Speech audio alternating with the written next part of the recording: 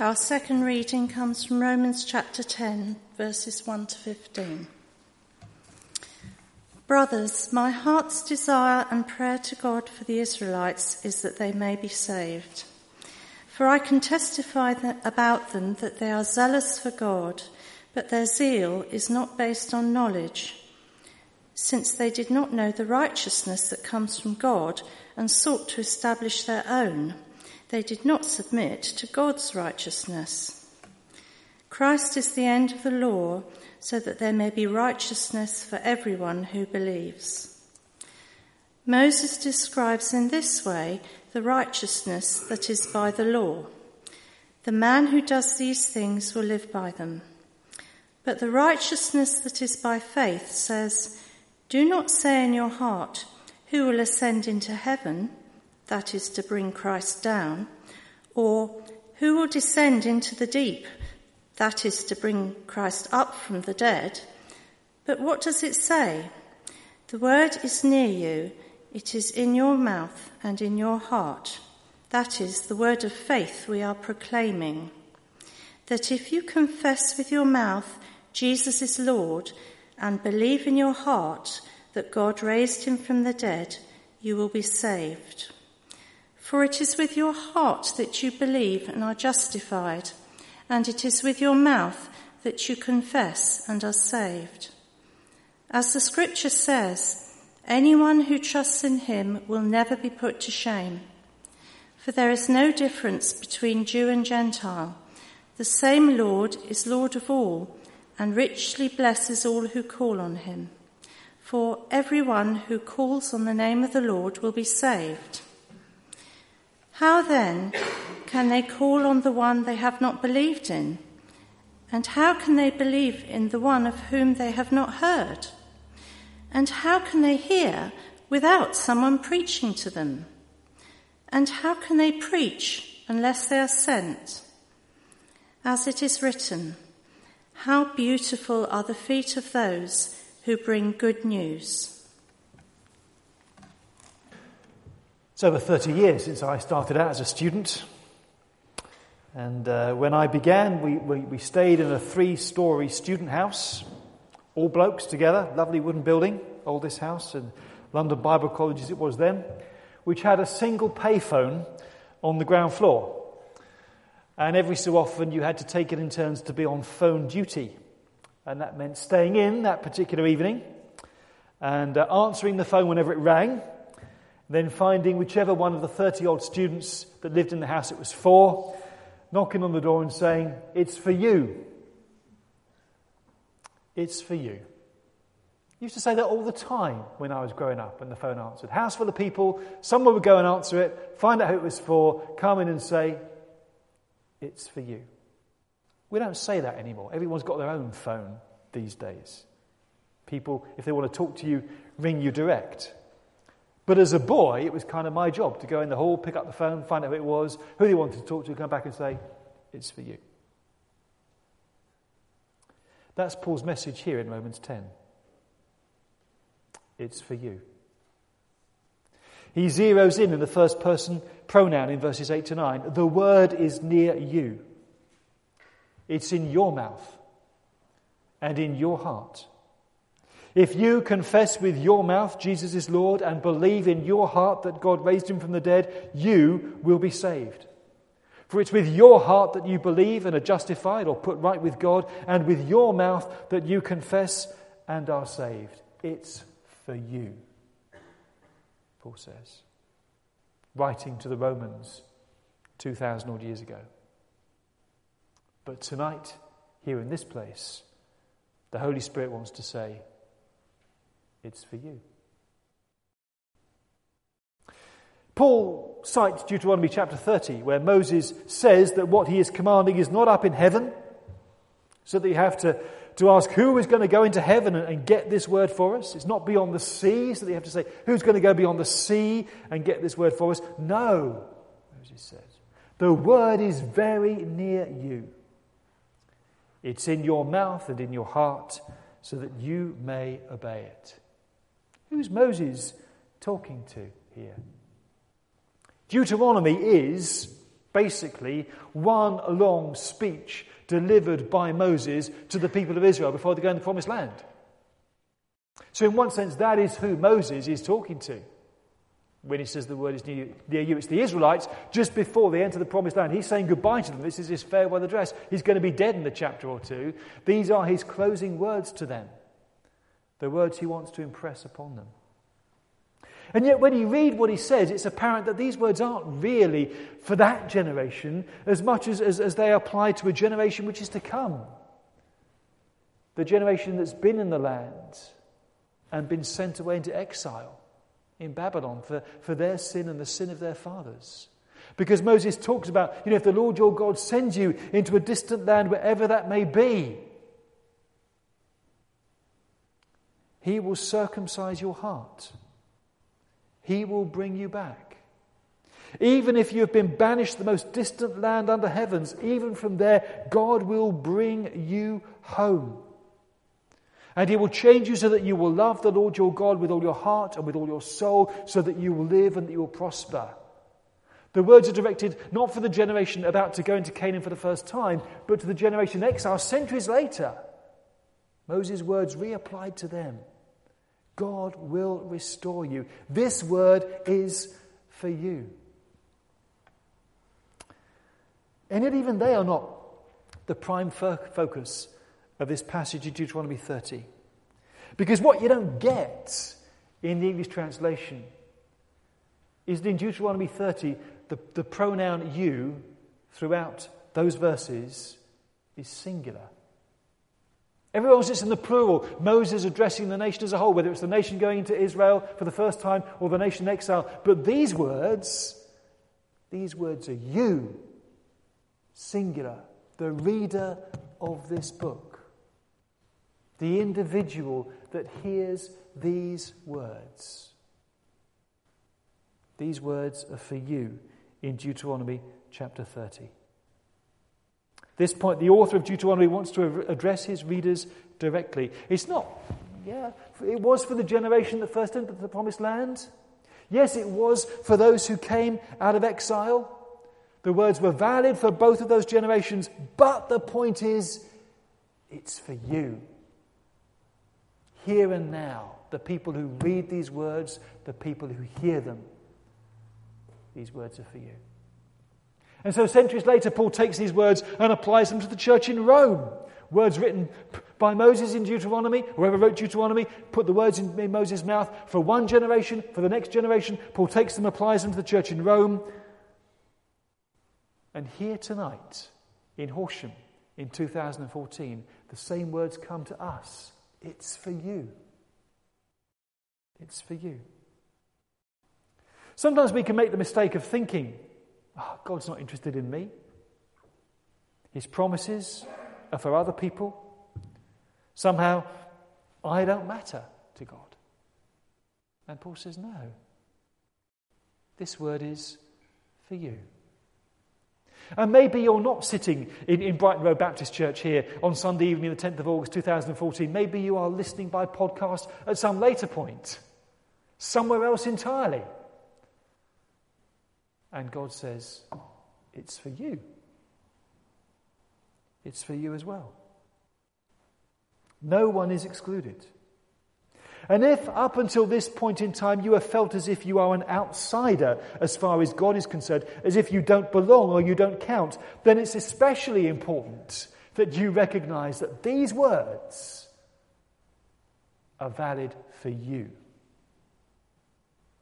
For you personally. You see, God's righteousness is not for the privileged few. It's not for those who make the grade, those who come up to the required standard, those who dress properly when they come to church. Some of us have to. That was the problem with the law. The nation of Israel took seriously what Moses had said about the person who does the commandments of the law will live by them. They knew that God had given them the law. They knew they'd been called to keep it. So as far as they were concerned, they were God's righteous people. And the effect of the law was to create an us and them situation. There were those who had the law and kept it, and there were those who did not. There were the righteous, and there were the sinful. The effect of the law was to create an us and them situation. But Paul says God's righteousness is bigger than that. He even goes so far as to say that Christ is the end of the law. Why? So that there might be righteousness for everyone who believes. It's not an us and them. It's not a privileged few insiders and the rest of the people who don't count or don't matter. There is no moral high ground occupied by a select few who can look down on the rest of us struggling and failing to stagger up the steep and slippery slope in order to join them. There is no insider and outsider. There is no us and them. There is not even any good and bad. Christ abolishes such distinctions. He is the end of the law, so that there might be righteousness for everyone who believes. No matter who you are, what you've done, where you've been, how you feel, it's for you. It's for you. Being right with God is not about what you do. It is about what you believe. And it is about believing that all that stuff that Jesus did on the cross, dying there, bearing sin, securing forgiveness, bringing eternal life, faith is recognizing he did it for you. Did it for the world? Yeah, that we can accept that. But faith becomes personal where we think, yes, he did it for me. That's where faith comes in. It's about believing that Christ has done for you what you could not do for yourself. That's why he did it for you. He came down from heaven to bear your sin, to die on the cross, to rise again from the dead as Lord and Saviour 3 days later, having conquered sin and death for you. Could you do that? Could you ascend the heights of heaven? Could you scale the heights of heaven in order to bring Christ down? Of course you couldn't. It's beyond your ability to do so. But you don't need to. Because he came when you knew nothing of him and cared nothing for him. He took the initiative and came down to this world for you. Because he loved you. Could you go down into the depths of the earth in order to bring Christ up from the grave? Of course not. It is beyond your power, but you do not need to. Because Christ is risen from the dead as Lord and Saviour for you. Salvation then is not about what you can or cannot manage to do. It is about what Christ has done already for you. And your willingness to trust him for that. Moses said, the word is near you. It's in your mouth. It's in your heart. Paul says that's the word of faith which we proclaim. It's near you. It's right here. It's not beyond your grasp. It's yours for the having by faith. The word in your mouth is the confession that Jesus is Lord. Short phrase, big words. Jesus is Lord. The first and earliest confession made by Christians, probably when they were baptized, it proclaims a change of ownership. Jesus is in charge now. It's a declaration of allegiance. Jesus is my Lord. It proclaims that our lives are under new management. It's an invitation, an opportunity to look away from ourselves, to stop comparing ourselves with other people, to stop fretting over past failures and mistakes, to stop worrying about whether or not we've made the grade, and to look at Jesus, who he is, what he's done for us, and declare that my life belongs to him now. Most important confession you can ever make. Jesus is Lord. Earlier in the service, we had a time of quiet confession, admitting to God the things we'd done wrong. In Christian circles, we often use the word confession of confessing our faults. But confessing Jesus as Lord is more radical than that. In 1987, a cartoon appeared in the Saturday Review of Literature in which George Washington, as a boy, is standing with an axe in his hand. Lying on the ground before him is the famous cherry tree. He has admitted that he chopped it down. After all, he cannot tell a lie. And his father is standing there saying, "All right, so you admit it. You always admit it. The question is, when are you going to stop doing it?" Confessing Jesus as Lord is the key to the start of living life a different way. His way. It's not just receiving forgiveness for the things that we do over and over again. It's finding in his acceptance of us the key to accepting ourselves, and on that basis having the confidence to live our lives for him and to begin to break old patterns of behaviour, the cycle of failure and guilt, leaving that behind. Jesus is Lord means living my life for him now. A change in direction. We may still look at our lives sometimes and think we're not doing very well, and that may well be the case, but the important thing is that our lives belong to him, and he is in the process of sorting us out. Jesus is Lord. That is fundamentally what being a Christian is all about. And he welcomes all comers. He's not particular. Paul goes on to say that there is no difference between Jew and Gentile. The same Lord is Lord of all, and he richly blesses all who call on him. There's no difference between people who are successful and people who aren't, between people who are confident and people who aren't, between people who are good and people who aren't, between insider and outsider. The same Lord is Lord of all, and he blesses all who call on him without exception. Everyone who calls on the name of the Lord will be saved, says Paul. Not everyone except you. Everyone, including you in particular.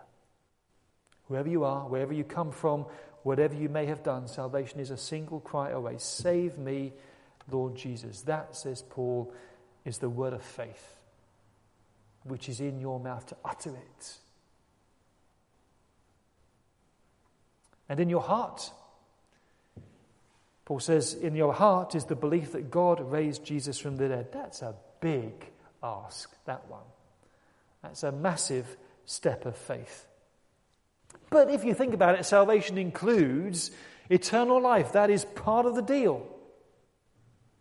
The belief that God saves us from death and damnation and secures a place in heaven for us with him for eternity. And that's what Jesus secured for you through his resurrection. That's what opens the door to eternal life for you. Nothing else does that. So if you want to believe that there is a life beyond the grave for you, you need to accept that the way in which that becomes available is through Jesus' resurrection from the dead. And if you want to believe that God can do it for you, why not believe that he's already done it for you through his Son? Because that's the truth. God has already secured eternal life for you through his Son in his death on the cross and his resurrection from the grave. The possibility of eternal life doesn't depend upon how well you do. Doesn't depend upon your ultimate performance review before the judgment seat of Christ. Because we could fail that. We will fail that. But it depends on Christ's death and resurrection for you, which has already taken place. He has done for you what you could never do for yourself. Secured your salvation, the forgiveness of your sin, your eternal life. The word is in your mouth and in your heart. It is for you, right here, right now. It's in your heart that you can believe and are justified or put right with God, and it's with your mouth that you confess and are saved. It's God's word for you. He wants you to recognize that it is for you. He wants you to receive it as your own. Hear it. Believe it. Confess it. It's for you. Jesus is for you. Sometimes when I was a boy, I'd go and answer the phone, and the phone call would be for a member of the family who was visiting that day, and I'd go in and say, "It's for you," and they would look blankly at me. They don't know I'm here. Sorry, but it's for you anyway. And maybe you're listening and thinking, "It can't be for me, there must be a mistake. He doesn't know I'm here." But he does. And by whatever means, if this message is coming to you, the Holy Spirit is taking these words written thousands of years ago, written for a generation going into the land of Canaan, reapplied to a generation coming out of exile, reapplied to the church in Rome, spoken to a congregation here in Horsham. But the Holy Spirit takes them, applies them to your heart. It's for you. It's for you that Jesus came. It's for you that Jesus died. It's for you that Jesus rose again from the dead. It's for you now to make the next move. How will you respond? Paul says, and he's absolutely right, if you confess with your mouth Jesus is Lord, if you believe in your heart that God raised him from the dead, you will be saved. For it's with your heart that you believe and are justified. It's with your mouth that you confess and are saved. Anyone who puts their trust in him will never be put to shame. Those words tonight in this place, they're for you.